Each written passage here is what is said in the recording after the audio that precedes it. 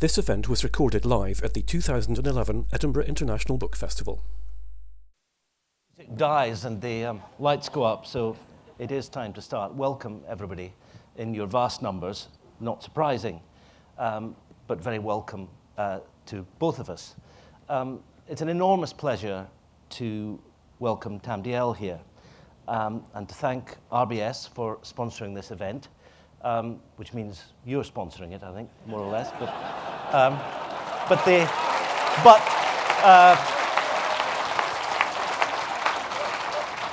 I speak as an RBS customer, and that was said with, well, not exactly with love, but with respect. Anyway, we are most grateful because these events depend on the support of friends and businesses in Edinburgh and in the wider world. It's an enormous pleasure to welcome Tam for all sorts of reasons. He is, of course, a distinguished public figure, a man distinguished, I suppose, by passion above everything else, passion in principle, passion for his country. And by that I mean, I think, Scotland and the UK in different ways, which we may explore as we go on. Passion, of course, for his family, for his house, for the history of his family, and a passion about Parliament. He is also, of course, one of the great irritants of our age. And I dare say some of you have come here in order to be irritated yet again. I hope you will not be disappointed. I give you Tam Dalyell.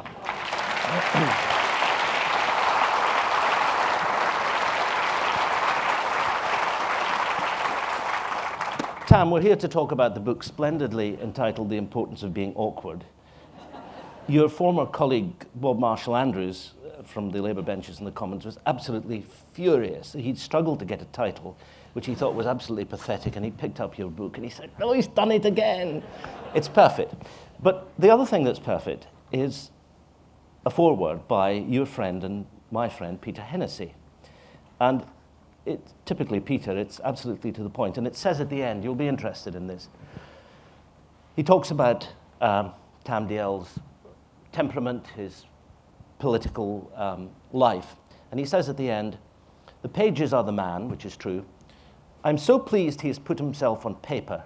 If he hadn't, it would have been impossible to explain Tam to generations to come." Now, that's where I want to start. Is that true? Yes. I like a man who answers the questions he's being asked. It's a rare experience. Why? What's changed in your political life?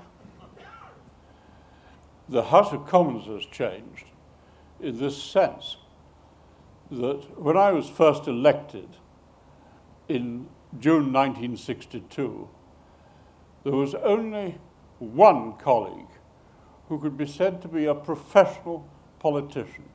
It was a nice man called Carroll Johnson, who for years had been secretary of the Parliamentary Labour Party.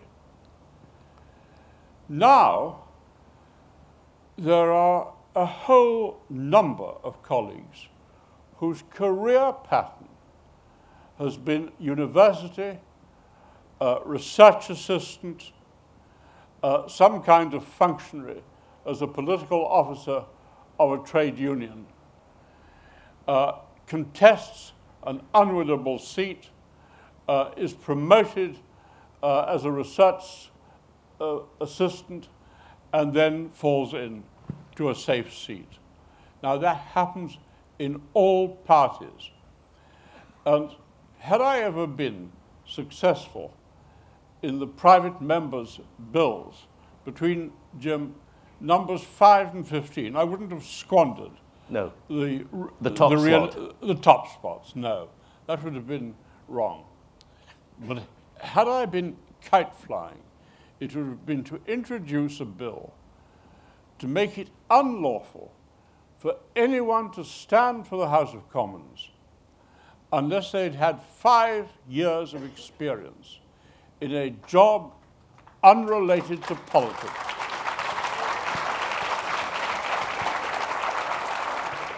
And incidentally, yes, being a housewife is a job.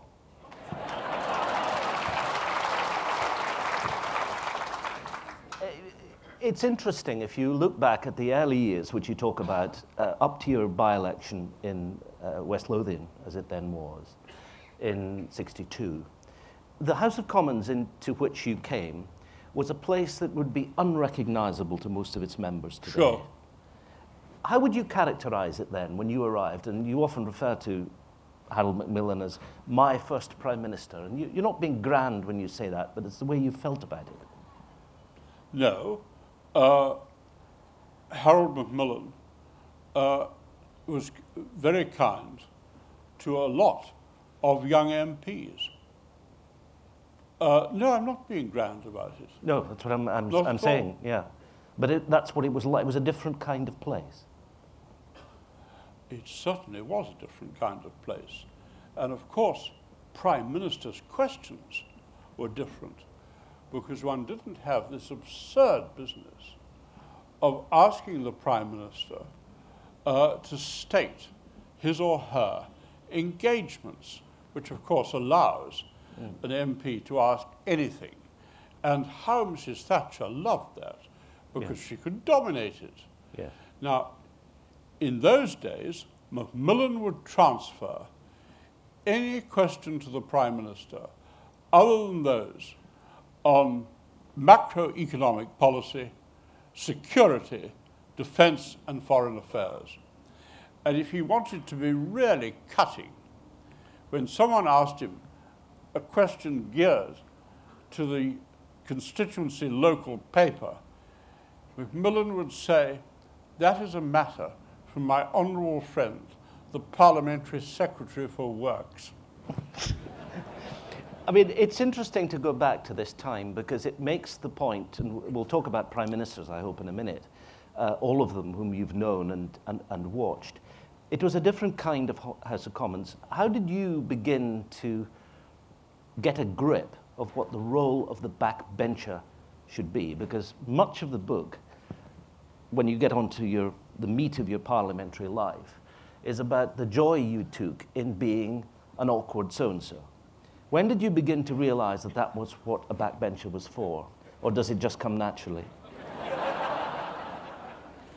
No, it didn't come naturally.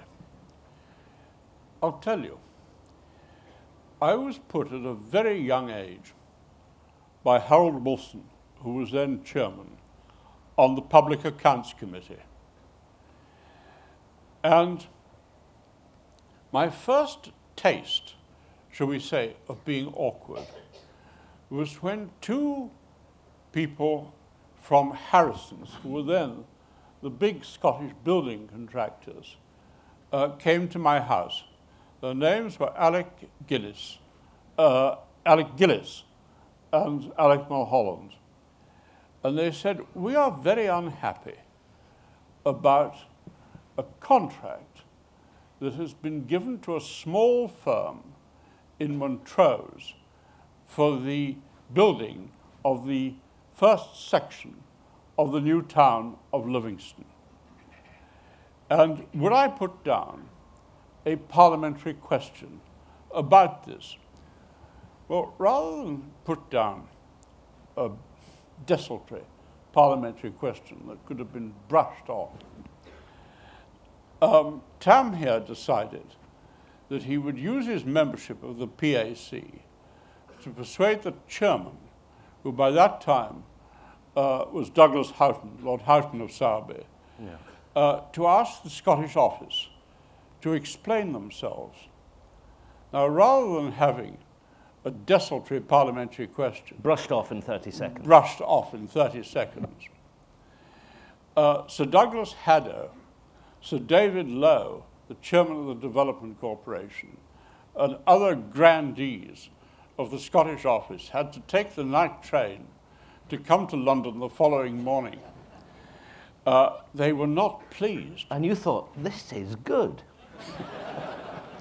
I thought that it was extremely effective Yes. to be careful and, of course, polite, Yes. because courtesy is everything. And if you're not courteous about these things, you suffer. You have been thrown out of the House of Commons for being rude more often than any other MP, however. No, never rude. Never rude. Never, I never name-called and I was never rude. But you were thrown out. I was thrown out 5 times. Yes. Why? I'll tell you. Persistence. No, accuracy. Actually, Yeah.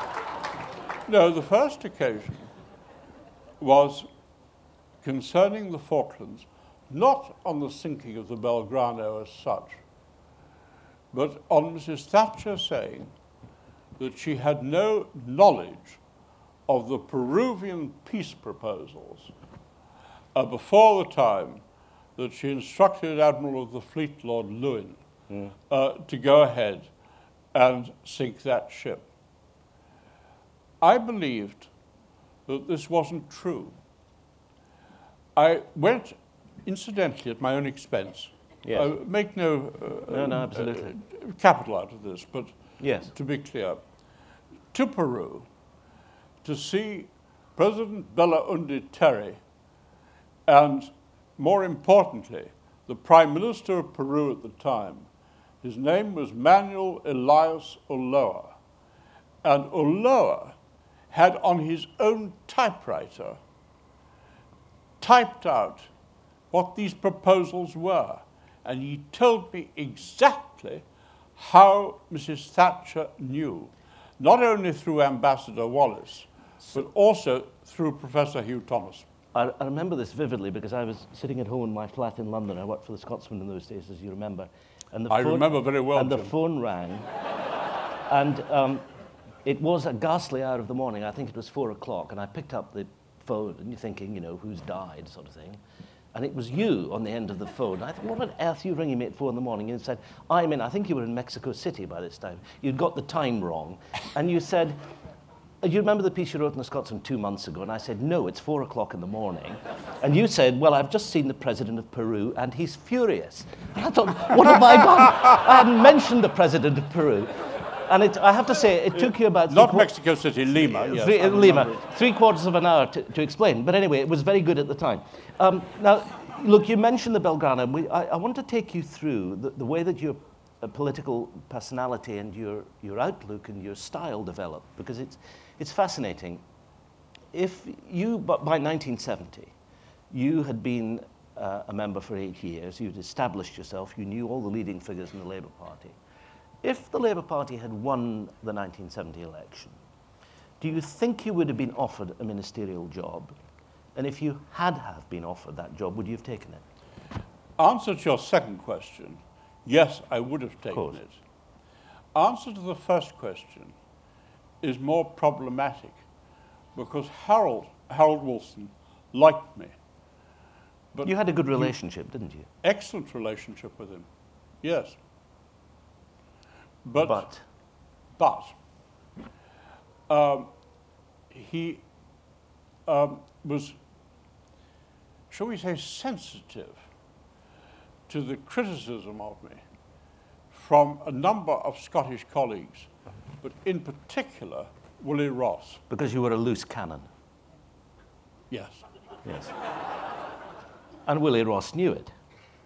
Yes. You have a story in the book about, I think, Frank McElhone when he became a minister, and he went along to Willie Ross and said, what'll I do? And Willie Ross said, what did he say? Willie Ross, in an accent that I shan't attempt to imitate, told Frank McElhone, you'll do as you're told. The schoolmaster. So you didn't become Frank a minister. Frank McElhone was marvellous. Right. He was a Gorbals greengrocer. Yeah. And a very good MP, incidentally. We get into the 70s. You had a good relationship with Wilson. The Heath government obviously was there until early 74. Yep. There was then a period in the Labour Party's history which, you know, was not a glorious period of government from 74 to 76. And then there was the period of the Lib Lab Pact. And then there was our old friend, the Scotland and Wales Bill, and then the Scotland Bill. I just want to touch on this briefly because it may possibly come up in questions. Looking back on that period and the crusade that you pursued against devolution, would you take back anything? Nothing. Why? because I stick to it that what I thought in 1978, I still think in 2011. That there is the union or there is independence. It's a motorway without exit. And I will tell you why. Because it is in the nature of parliaments, once you have established them, that they ask for more and more and more.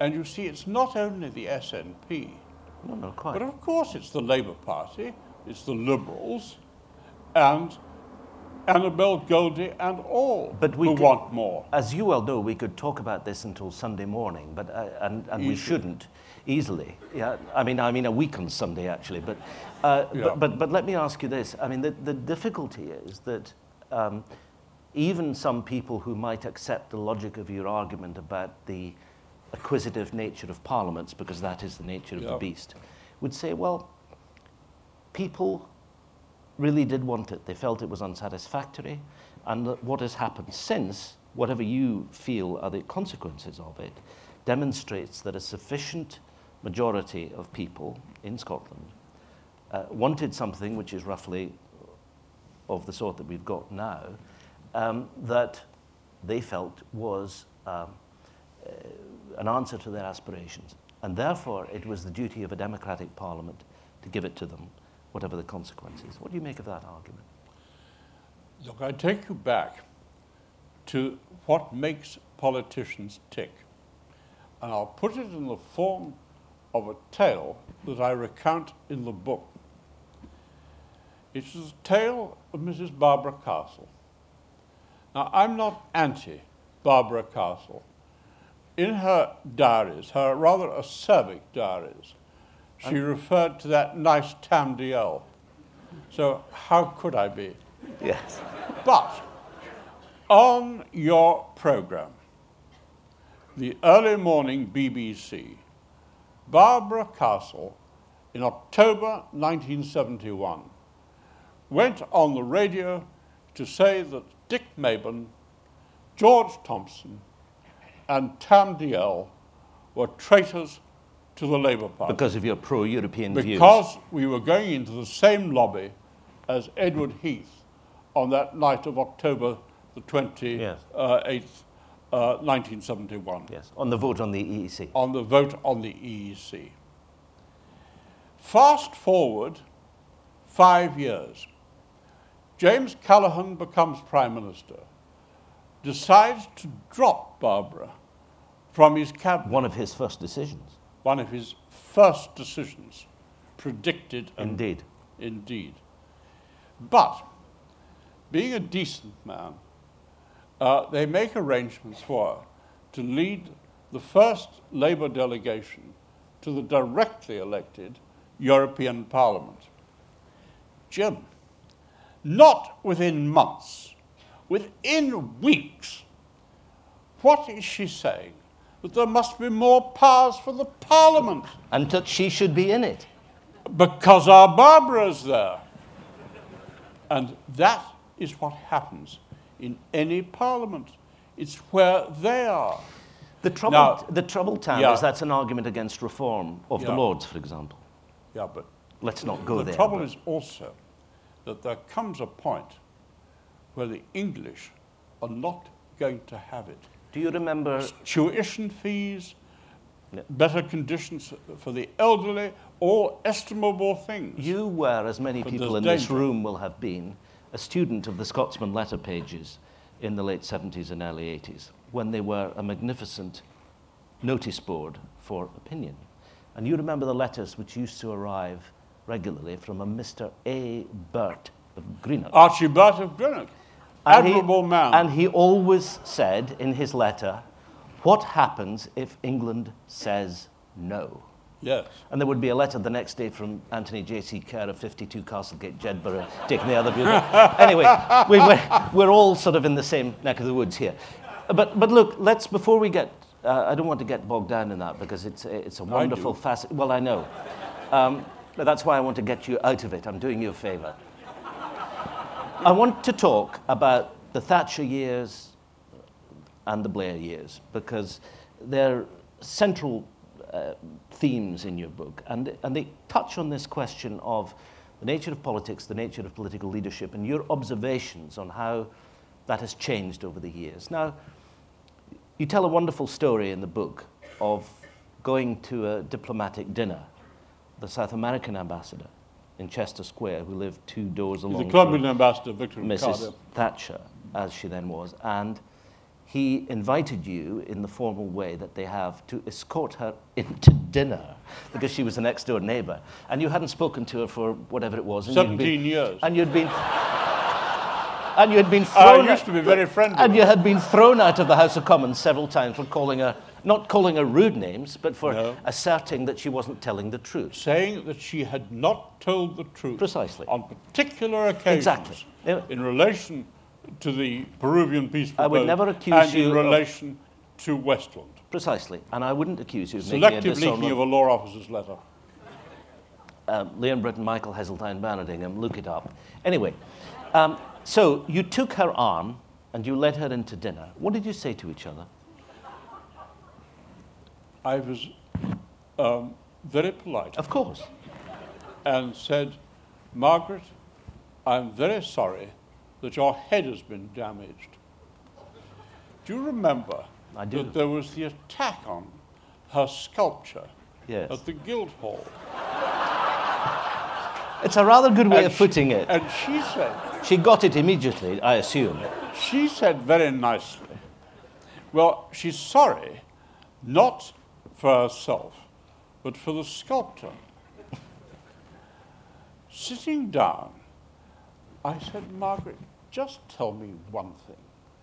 Why is it in 800 pages? And she purred, and she said, have you read my autobiography? Yeah. And I said, Margaret, I've read it very carefully.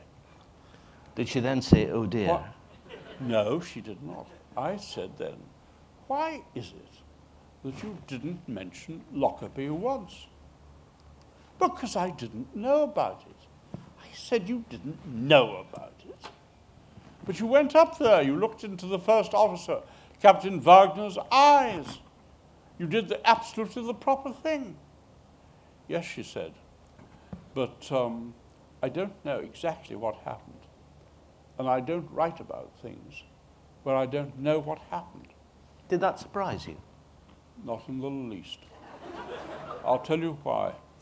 Because I was clear by that time that she'd been told by the Americans that they simply did not want any kind of public inquiry.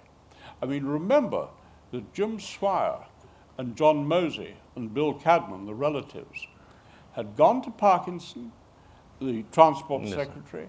The Transport Secretary had agreed to having a public inquiry. And just going out of the room, he said, well, I've got to clear it with colleagues. A fortnight later, he went back to them sheepishly and said, I'm afraid colleagues don't agree. Colleagues plural, but well, we know what that there meant. was only one colleague, and she didn't agree, because no one else was then going to tell, at that time, Cecil Parkinson what to do in his own department. Again, you know, we could take a long time going into the details, but the whole McGrachy affair has been gone over, of course, in enormous detail in recent months for obvious reasons. Do you still believe, despite everything, that on the charges on which he was put up... He's not guilty as charged. I mean, he was an operative in the Libyan apparatus. You've no argument with that, I take it. Well, I have the argument that the people who did it were the gangs of Jibril and Abu Nidal. Well, the Popular Front for the Liberation of Palestine. Popular Front for the Liberation of Palestine General Command. And one of the reasons why the commission said that the verdict wasn't safe was this little matter of the bill of $10 million, which was paid into the coffers of the PFLGC on 23rd of December 1988, 2 days after Lockerbie. That swayed the commissioners who looked at it. Let me ask you, I want to talk about Thatcher and Blair particularly, but let me ask you about this business of campaigns. I mean, we all know about them. We had the Turtles of Aldabra, Yeah. and I dare say that, you know, that gets a big cheer from everybody. Don't forget the flightless rail or the pig-footed booby. How could I? We had devolution, of course, famously. We had the Belgrano. We've had Lockerbie. We've had various other things, and I want to come to them in a moment. Which is the one on which you thought you were most right, and which is the one about now which you have perhaps some doubts? What I have doubts about is the decision to support Michael Foot. You think this is your biggest mistake? I think it was a huge mistake. Why did you do it? We're talking about the leadership election in The crucial 1981. crucial leadership election. Kathleen was furious with me. And in retrospect, as often, rightly so.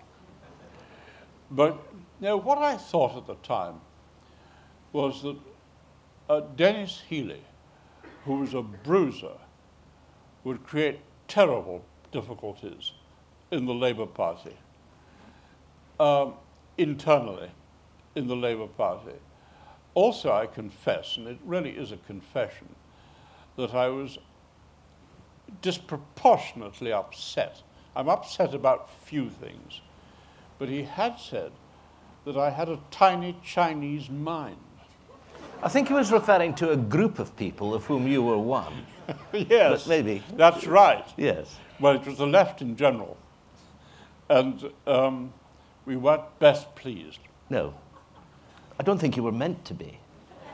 I'm jolly sure. No. But anyway, you voted for Michael Foot, and you think it was a mistake. Yes. But what I think is it was a huge mistake because Michael Foot, not in a month of Sundays, would have won the election. Did you know that before you voted for him? What I also think is, and here I'm in a minority view, that had he become Prime Minister, that Michael Foot actually would have been a rather good Prime Minister. But he was never and going I'll to tell be. you why. Because he could delegate pretty well. As on devolution, which I think you would agree with me, he didn't know much about. And told John Smith to get on with it. Well, John Smith, John Smith was a close friend, Yeah. but he was Mr. Gallican's attorney on devolution. And He used to hate it, you know, when you got up behind him on the PPS's bench and he had the car keys rattling in your pocket. And he knew, here he goes again. And the committee stage, you remember those committee stages, went on night after night after night for it seemed 2 years. Well, you see, Jim Callaghan was absolutely happy that we should chunter on. Yeah. Because he was trying to get the economy straight. And you nobly chuntered. Well, absolutely. Yes. And I mean, Jim was very cynical about this because I'd been chairman of the Parliamentary Labour Party Foreign Affairs Group. And as such, when he was Foreign Secretary, had to go and see him every Wednesday evening. And on several occasions, I said, look, Jim, as a senior member of the cabinet, can I talk to you about devolution in Scotland? Don't bother me with that nonsense, he said. Tell me what the party is thinking about Cyprus. Let's go, because I want to, one of the campaigns that you got onto, and Peter Hennessy makes this point in the introduction, very early on, was the business of nuclear proliferation and the dangers which it posed. Yeah. And the name of A.Q. Khan, Yeah. which may be familiar to some people, but not all in the room. I mean, set the scene just very briefly, and I know you're going to read a short passage from the book on this particular point that you spotted and grabbed with your traditional tenacity. But in the winter of 1979, there was one matter which niggled me ever increasingly. At the time of writing in 2011, it is clear that hugely important and sensitive international considerations flow from the fact that Dr. Abdul Qadir Khan was not only the father of the Pakistani bomb, but the purveyor of nuclear know-how to North Korea and Iran. It need not have been so. If I parade in detail, it is because I ask the reader to believe, not on account of the smug "I told you so" syndrome, but to demonstrate something else, that governments pay increasingly little heed to what happens in the House of Commons. Repeatedly, I raised this in questions, and I initiated a debate at 12 minutes past 5 in the morning, going into inordinate detail on what this research student was up to at the centrifuge center at Al Mela. And what happened as a result? As a result, and I was at that time on good terms with Mrs. Thatcher, I saw her in the corridor, and I said, "Prime Minister, I hope you don't think that using questions to ask about the activities of this research student is an abuse." And she said, "I don't think it's an abuse. I will look at it." And gave the whole impression that without wanting to stir up bad relations with Pakistan, she would deal with it. Now, in the book, I go into Yes, you do. a great deal of detail, but the end of it is that Robin Butler, the Secretary of the Cabinet, and Michael Quinlan, the late and lamented Michael Quinlan, one of the great civil servants of our time, did not know that this had been raised. And it had been raised time and again. And to make the point that there was a gap between Westminster and Whitehall. Well, and the point you make about the Blair years is that, of course, the chickens came home to roost on that particular question. And how? The whole question of Iran and North Korea having nuclear weapons. And had something been done earlier, as I say in the book, it need not have been so. How do you feel about Tony Blair now?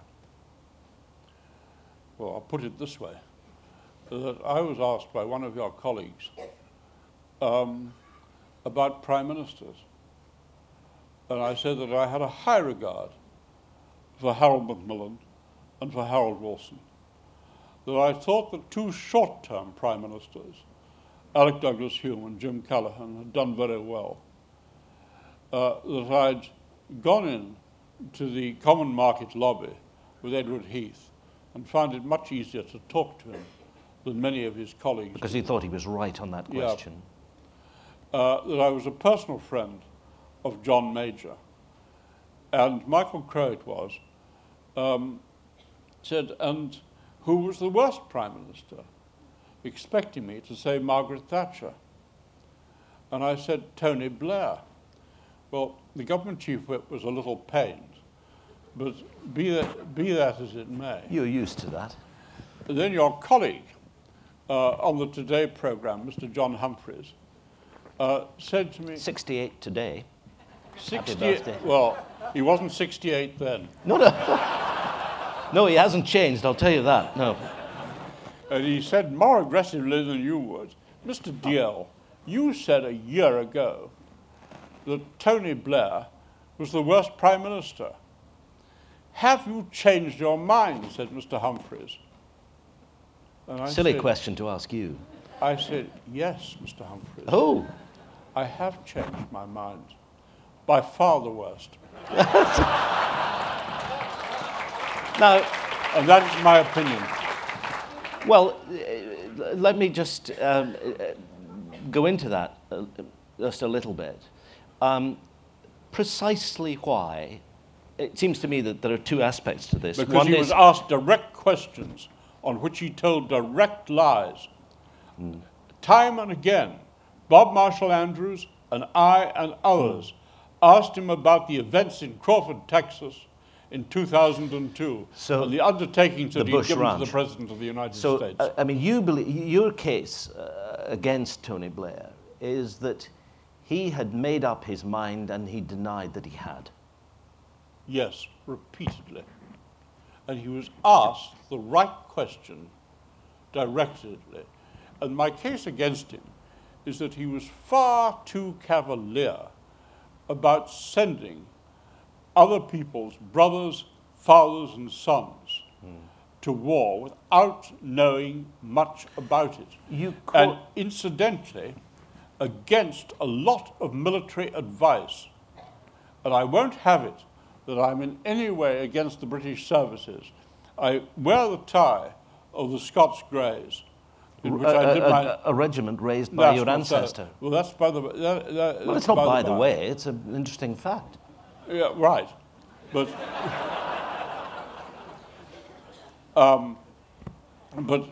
the fact of the matter is that those who have experience of the forces are far more careful about committing to war. And I think he knew very, very little about Iraq and what he was doing. There's another point here, which is about the way that it's the point at which we started, really, about the way that politics has changed. And it seems to me that the case you make against Blair, of course, is focused on your assertion that there was a direct lie told to the Commons. But it goes wider than that. It's about a sort of dislocation between the executive and the Parliament to which you're so devoted. Good point. Now, how do you get that back, if it's true? That is a very interesting question. And I think it's up to the new generation of MPs to make sure that they scrutinize the Downing Street apparatus. Are they up to the job? Are they up to the job? Part of the trouble in all this is we go back to these open Prime Minister's questions. When you have this silly business of asking a Prime Minister to state his or her engagements, it means that they can go around and say to every minister in the cabinet and all permanent secretaries, tell us in detail about your department. Now, a Prime Minister... But it's all there in the book, so they can look it up. And this gives power to the Downing Street apparatus and special advisors who are an abomination in my view. And trust... Sort of a former minister clapping there, I don't know. Trust should be given to the civil servants. And civil servants are very loyal. Well, one of the interesting points about you, I think, for those of us who've watched you, as it were, professionally over the years, is that you embody a mixture of suspicion, wariness, an ability to be extremely tough and tenacious when you think you're right, with also a deep respect for institutions where you think they are being properly run. Of course. And, you know, I've heard you say, for example, on occasions, he would never lie, he's a Knight of the Garter. I remember you saying that about somebody. I mean, it was Carrington or something. Have to I tell can't me remember. which one. Well, it was probably Peter Carrington, but anyway. I would say that about Peter Carrington, but not because he was a Knight of the Garter. Well, no, but I mean, I'm making a, I mean, you're putting me on the spot, but I'm making a general point. You do have, you're not an iconoclast in the sense that you want to dismantle institutions if they're working well. What you cannot bear is the sight of an institution whose servants refuse to serve it properly. Yes. Thank you. I take that, actually. You think that's true? As a great compliment. You think it's true? Yes, I do think it's true. How much of that comes from the depth of your respect for your own family history, which is very powerful, a wonderful house, an extraordinary family, a history that is very important to you? It is strange that a family has lived in the house for 400 years. Yes. It's You an know, important element. That's where it comes from Yes. in some ways. But actually, there's another element when you ask me about my behavior in this. And that is, for 37 years, I was a weekly columnist of New Scientist. Indeed. And having to produce a column every week to people who said, the managing editor, Dick Fifield, for a long time looked after the column, Dr. Bernard Dixon looked after it, Martin Sherwood looked after it at one stage, Georgina Ferry at another, who wrote the book on Max Perutz. And these were people who would say to me, "Are you sure? What evidence do you have?" Because they didn't want, in their particular magazine, to publish anything that was inaccurate. And if one did publish anything that was inaccurate, it would certainly attract letters. Yes. And this was a constant discipline, such as many politicians don't have, of accuracy and fact. And I do have a great respect for fact.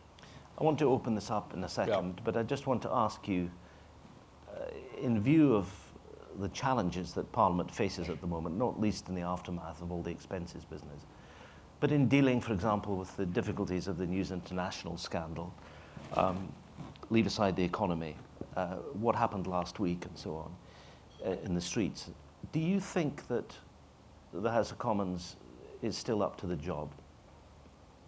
Well, I don't quite know who else would do it. No, I mean, I think it's very easy to say, "Oh well, it was better in my day." But you know, in my 80th year, I don't particularly want to be an old gentleman waving a stick at the new generation. That's a very good moment at which to open it up. Can we have the lights up, please? And can I just ask you to, can I suggest, because I know people, well, thanks, you can have a big one at the end. There will be questions of a political nature, I have no doubt. I don't want to sound schoolmasterly and Willie Rossish, but it would be nice if they were questions rather than speeches. And I think by the mass of you, will you please support me, that would be the general view. Thank you very much. Right, now, there are the mics roving around, so can we see some hands? There's one here, went up with alacrity. Just keep them going up and the mics will find their way to you. One there and then one up the back, yes. Mr. Dio, changes in politics at Westminster. Some people say that the change is that all the mainstream parties are trying to occupy the centre ground and that left and right don't matter anymore. And it's more about being either libertarian or authoritarian. Do you have any comments on that theory? Interesting question. Yes, it is an interesting question. I think that people in opposition tend to be libertarians. Once they get into government, they become authoritarians. Jim, you have a go at answering that. Well, no, I think it's right. But, well, thank you, Tam, as ever.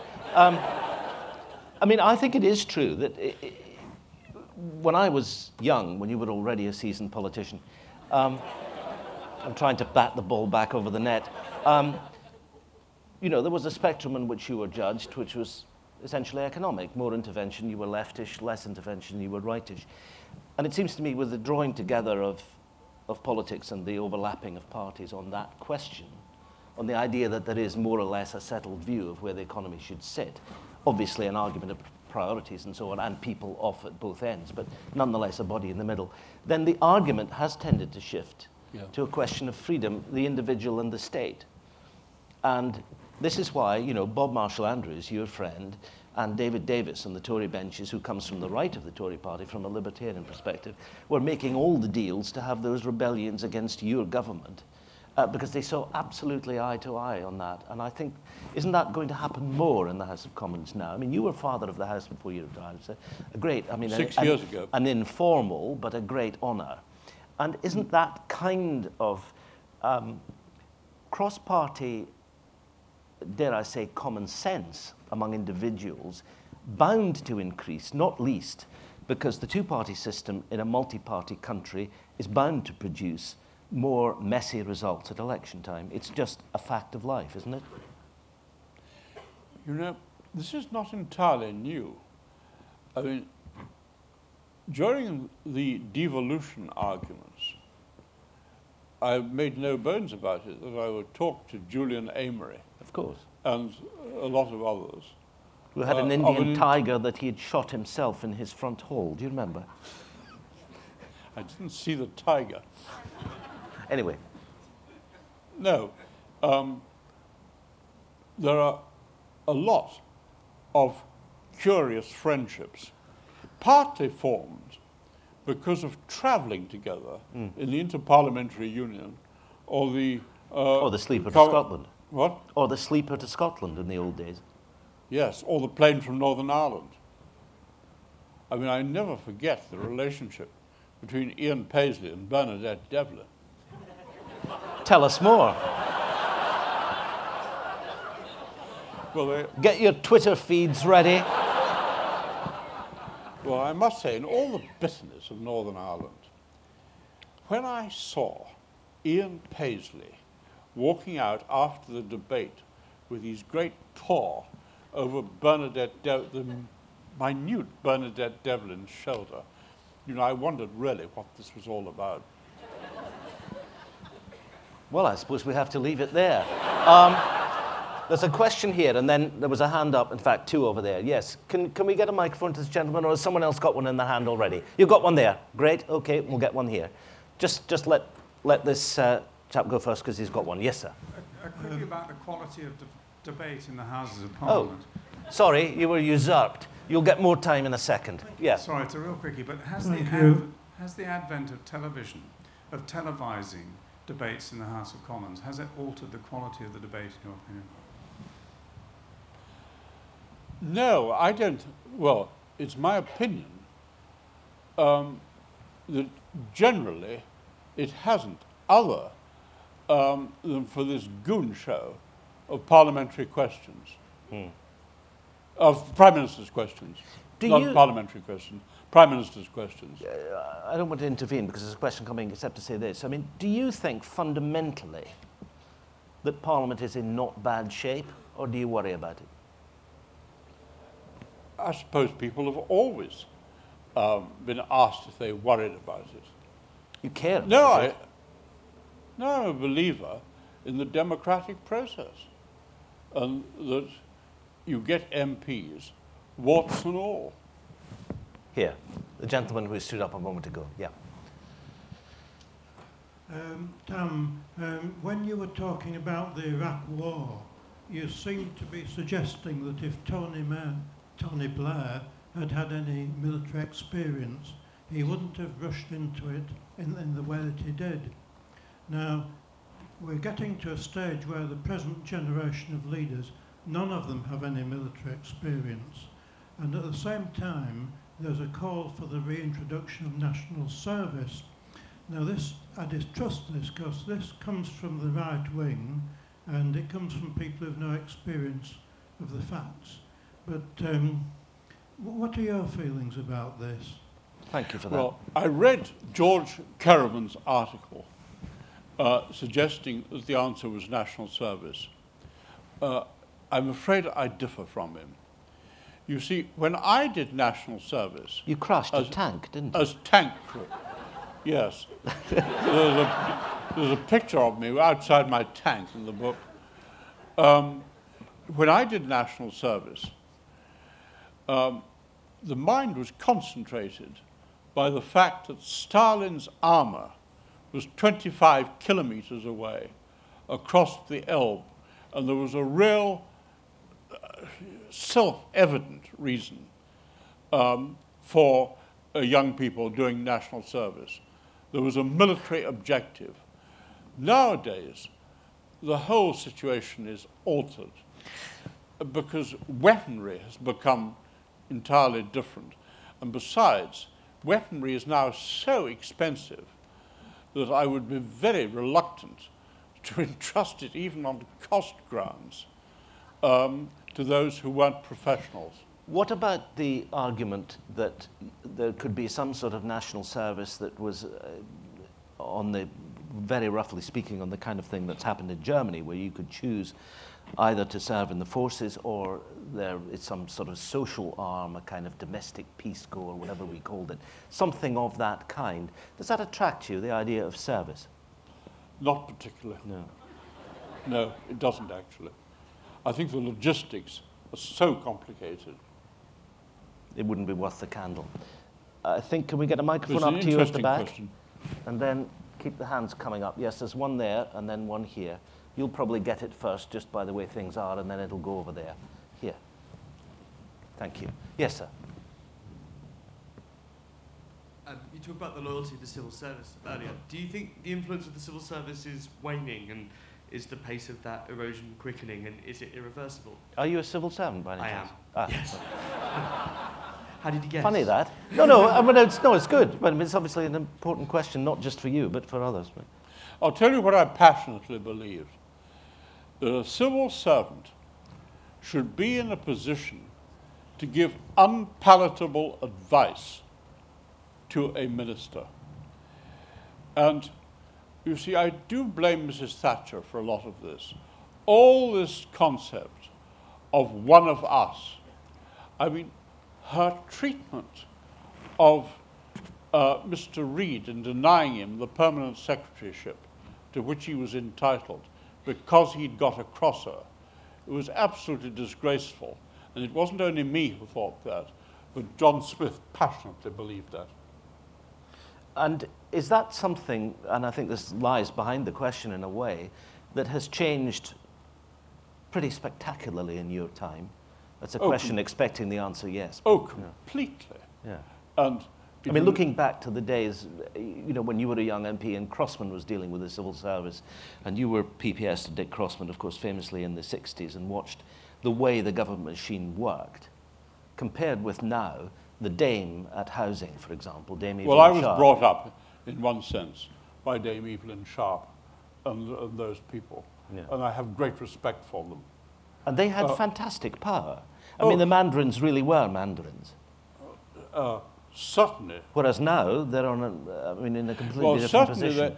Certainly they were mandarins, and the undersecretaries and others were treated with respect. And incidentally, the press officers were government servants, Yes. and they were treated with respect. Dick Crossman, who was a most formidable operator, had a press officer called Mr. Brown. And Mr. Brown would come in the morning to the ministerial meetings and said, yes, Mr. Crossman, we will put that out for you. No, Minister, I'm afraid that that will not go out from the department. Too political. Because it's too political. Party political. Party political. And Dick Crossman automatically accepted it. And you believe What that Peter distinction Brown, has completely gone? well, come, Alistair Campbell, yes.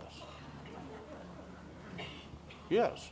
It was outrageous to put Alistair Campbell in charge of civil servants. Here and then over here. Yes. I wonder how you feel about the British government's inaction in Rwanda in 1992, and maybe how you might draw a comparison between that, John Major's government, and maybe Blair's actions in Sierra Leone, Iraq, etc., his interventions as an interventionist, as he claimed to be.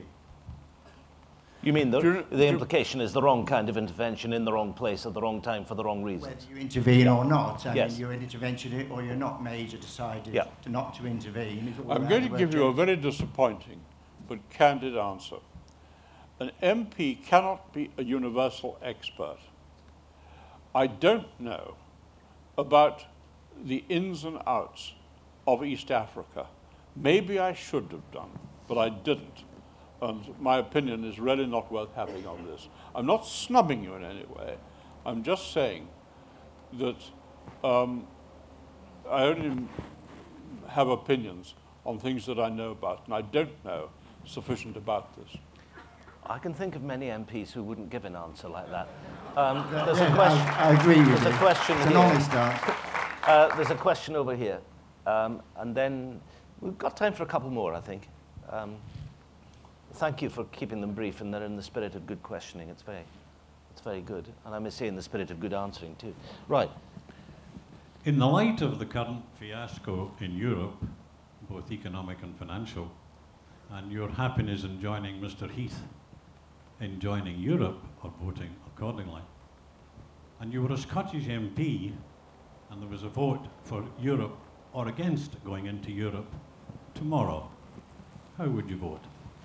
I'd vote to stay in Europe, to go in Europe, because I'm a European. Full stop. Full stop. Why?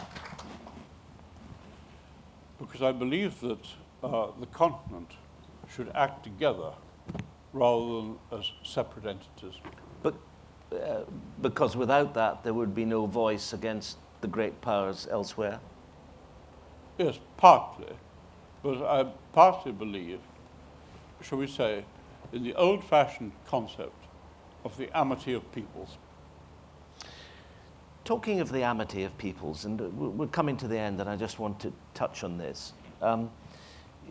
Your arguments about Iraq in recent years, which are extremely strongly felt on your part, and your disaffection from the Blair enterprise and the Bush years and so on, put you in a way in a collision course with the United States.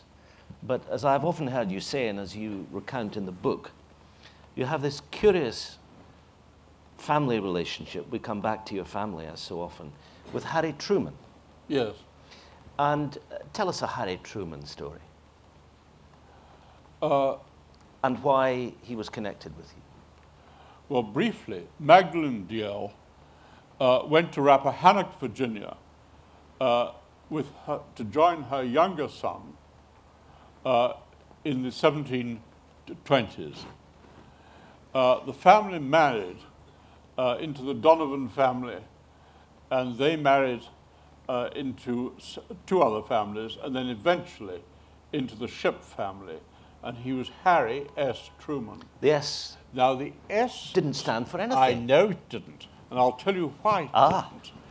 Because one grandfather was Ship, and another grandfather was Solomon. I've never known anyone who knew the answer to that question. This is wonderful. Well, I've solved the I've solved the S so problem. he couldn't decide, and that's why he did it. Well, he's too shrewd to decide. But I mean, the Truman Library, because Kathleen and I in Independence, Missouri, in 2004, we was the only known European relatives. We were asked to the 120th anniversary of the Truman birth.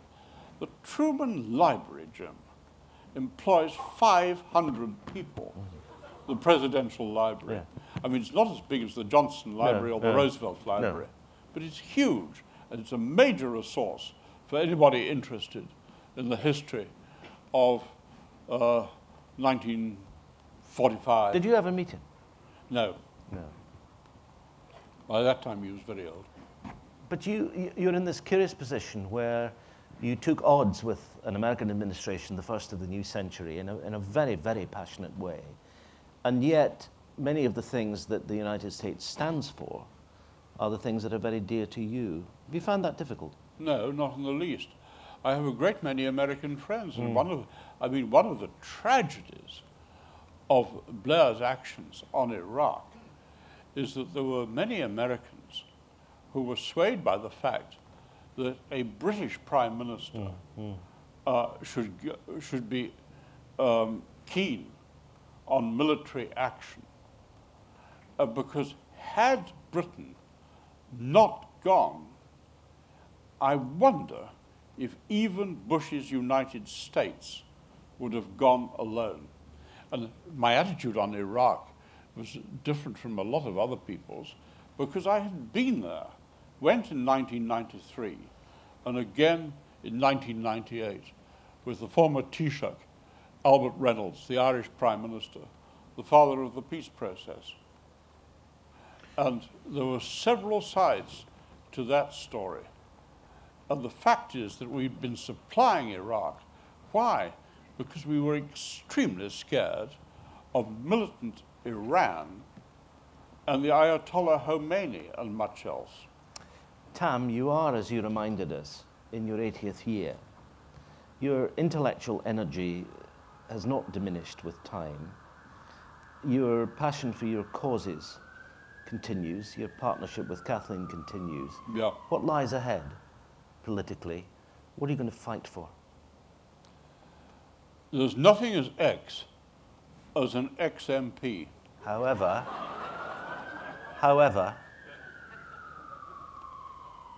What do I care about?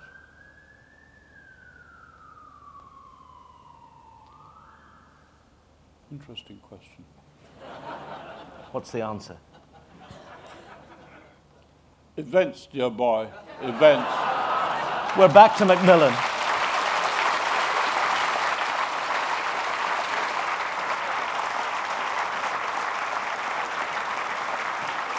Ladies and gentlemen, thank you so much for that spontaneous full stop, which came as an expression, I think, of delight and gratitude to an hour of great pleasure and insight from Tam. And I'd just like you, as we leave, to thank a remarkable man whose book, I should say, is well worth a read, and he reminds us why it is sometimes important to be awkward. Thank you all very much. Tam, thank you. More podcasts, videos, and live recordings of author events can be found at www.edbookfest.co.uk.